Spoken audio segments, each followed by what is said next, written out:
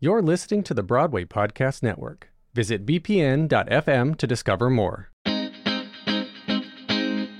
Are you an artist who's looking for ways to continually exercise your creative muscles, find different avenues through this pandemic to continue to create the art you love? Well, then today's Part 2 conversation with Erin Cronican is for you.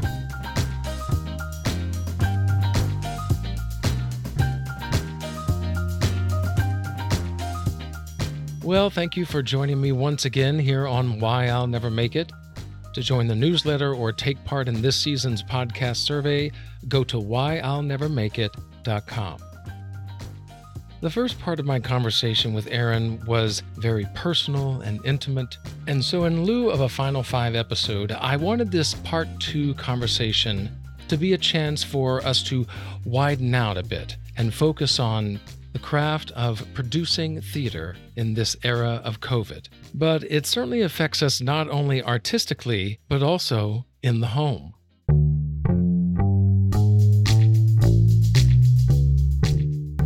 Have you been trying new recipes? I've been trying to do new things. Yeah, sort of.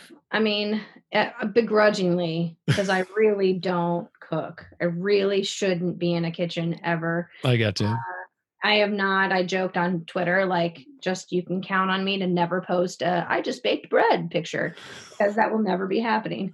But yeah, just trying to enjoy the night. I'll do a little bit of work on our education program and try to maybe watch a movie. I don't know. Yeah, I mean, that's pretty much what it's like. What do we want to watch today? What do I want to cook today? Those are the big questions that I go through now.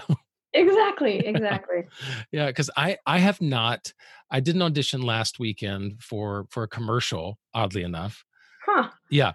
But other than that, in the last 3 weeks, I have not submitted a thing. I have friends who are creating online projects. I've got 2 projects that I'm going to be contributing to. So I'm starting to think about those. So I do have some creative things and coming down the pike, but I've even thought about doing something like myself, gathering some actors and doing just like an online reading or just something to just kind of exercise those muscles again.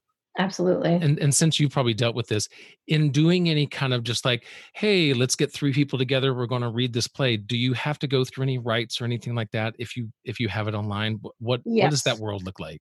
Yeah, I mean, if you're an individual artist, and obviously I know we both know we're both members of the unions, they don't seem to be policing the individual artists wanting to put something online of their own work.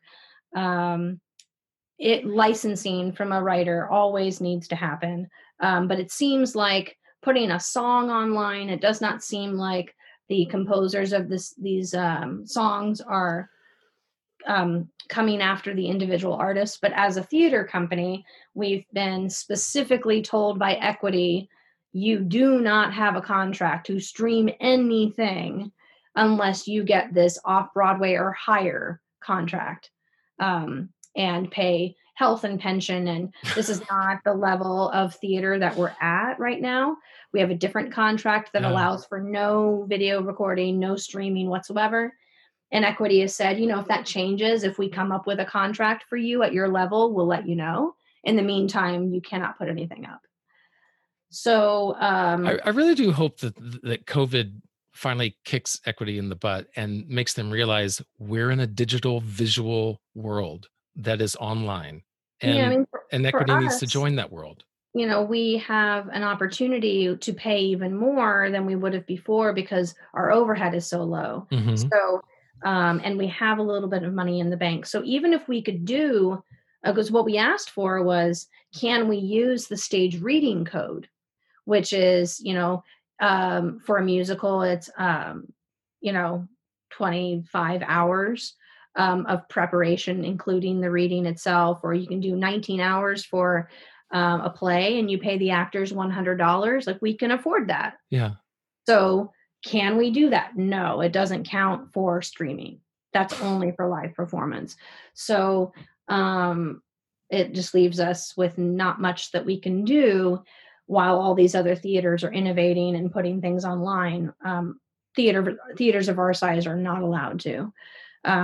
So that limits it. But as an individual artist, I'm opting to do those smaller things, where I'm just putting, a monologue online here or a scene there or a song there. And then when someone comes and tells me I can't do that, I'll have that conversation then. Yeah. But yeah. I assume some kind of like audition cut or, whatever presentation. I mean, because Studio 54, all the, we release these song snippets, all the time, even before. Yeah. So, and I've never heard of anyone getting, slapped down for that. So, Yeah. I mean, when you're performing in the cabaret community, each of the venues has a license with right. ASCAP, I which gotcha. allows you to do snippets of songs or doing snippets of musicals without having to pay licensing as an artist. But it's a wild, wild west out there for the online world. So Yeah. I mean, hopefully Equity kind of joins the program, because even years ago, I remember that a friend of mine had written a play and was presenting it at an Orlando Fringe Festival, and because I was in it, no one else was in the union, but I was Equity, and because of that, he couldn't record it just for his own sake. And yes. it's like, no, he wants to get this play and maybe license it. And so he needs to have he's taking notes, but he needs to have some video of it. And Equity was like, no, you can't do that. Yeah. And it's like, we're not selling it. It's just Equity. I just find I get frustrated when they don't seem to understand what artists actually need. Yeah, I think that what would really make it a lot better, and it would not take very much to do this, is to have a liaison in the union that allows the individual artist to reach out and say, here's why I'd like to waive this particular rule of this contract. Here's what I'm willing to give up. And I'm going to sign on the dotted line. Yeah. And because I understand why for globally they want that rule. And I would like, as an artist, to be able to say, but it's okay in this case for me. Yeah. And as self-producing artists, like my theater company, we're all actors. About half of us are a member of Equity. And we are all self-producing specifically to get ourselves out there. And by having no ability to put ourselves out there during this time it's crushing for us as union artists who are trying to make a name for ourselves. And I understand that we don't make money for the union when we are this small as a theater company, but as union artists, we contribute quite a lot. Yeah.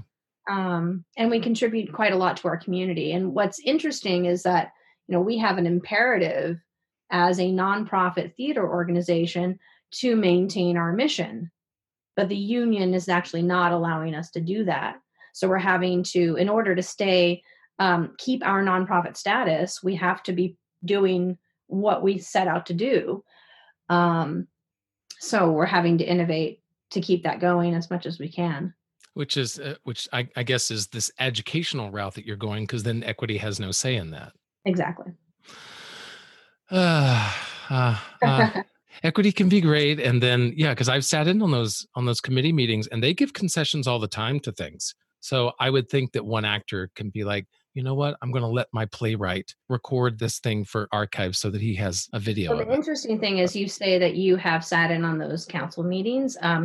Once you become a self-producer, you are considered conflict of interest. And they don't allow you to go to any meetings anymore, because now you're an employer, and technically people could feel really uncomfortable to be open in a meeting knowing that a potential employer is there listening. So I, as an Equity actor, no longer have a voice. I can't go to membership meetings. Oh my gosh. I can't be on a council. I can't, as a producer, you would think that maybe I would be on the council for the Showcase Code in New York, to help develop it, to help make it worthy for our members who are now producing, and they don't let us. So interesting. So I'm a conflict of interest. I'm just going to have that's going to be my epitaph. Right. I am a conflict of interest. Yep. I mean, but in a way, all of us are self-producing, whether we're doing stuff. So what if I wrote a web series and got some friends and did it, then, well, I can't be in equity membership meetings anymore. Well, I mean, technically that's SAG-AFTRA. That's SAG. So SAG-AFTRA loves their self-producers. So there's a big difference. But yeah, if you were to write a play and you were to produce it as a producer of record, you are now a conflict of interest. What if I just write the play but let someone else do it? Then that's something. Okay, again, because that's actually something that, again, during this time when I have my creative juices needing something, I've wanted to okay, I have a couple of ideas for plays and want to start to write them down, flesh it out, see where it goes. Yeah. All right, but as long as I don't produce it, then I'm okay. Right, then you're okay. You can still go to membership meetings and try to make a difference. Is it just being that producer? What if you direct something? That's okay? Directing's fine. Yeah, because it's not related to the union whatsoever. Okay. But as a producer, I'm filing with the union to do this particular production under the header of our production company, and yeah. Oh, equity. So interesting. So interesting. Yeah. All right. Well, I'll let you get to, cooking whatever you're going to cook. Oh my goodness. Yeah. See if I'm alive tomorrow or I burn the kitchen down. Right. All right. Well, thank you for taking the time out to talk with me, Erin. You're welcome. Thanks for having me.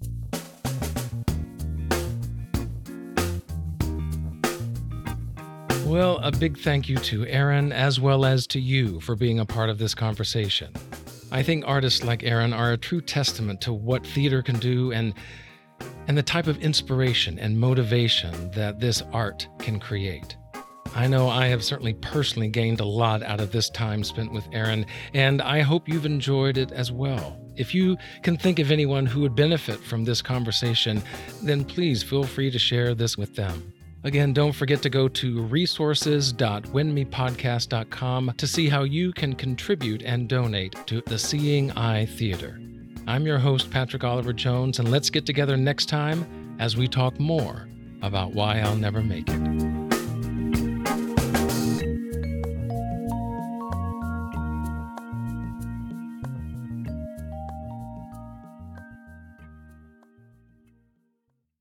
Hi, y'all. This is Kristen Chenoweth. Hi, I'm Gloria Stefan. This is Sarah Bareilles. Hi, I'm Patty Capone. This is Lin-Manuel Miranda. You're listening to the Broadway Podcast Network.